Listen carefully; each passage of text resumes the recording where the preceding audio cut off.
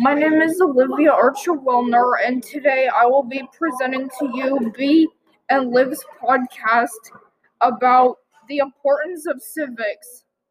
Why is civics important?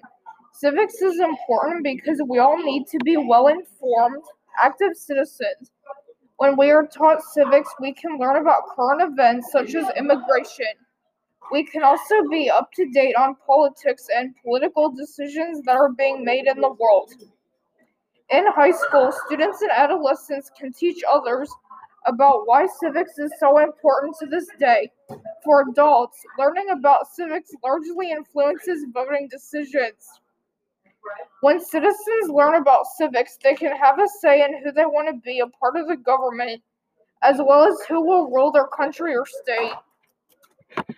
To continue on to what my partner was saying, civics is a very important class because in civics we also talk about becoming a citizen, the process of it, and what people go through to become a citizen of the United States of America.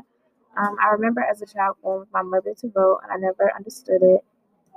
But in civics, we're taught a lot about voting and why it's so important to vote.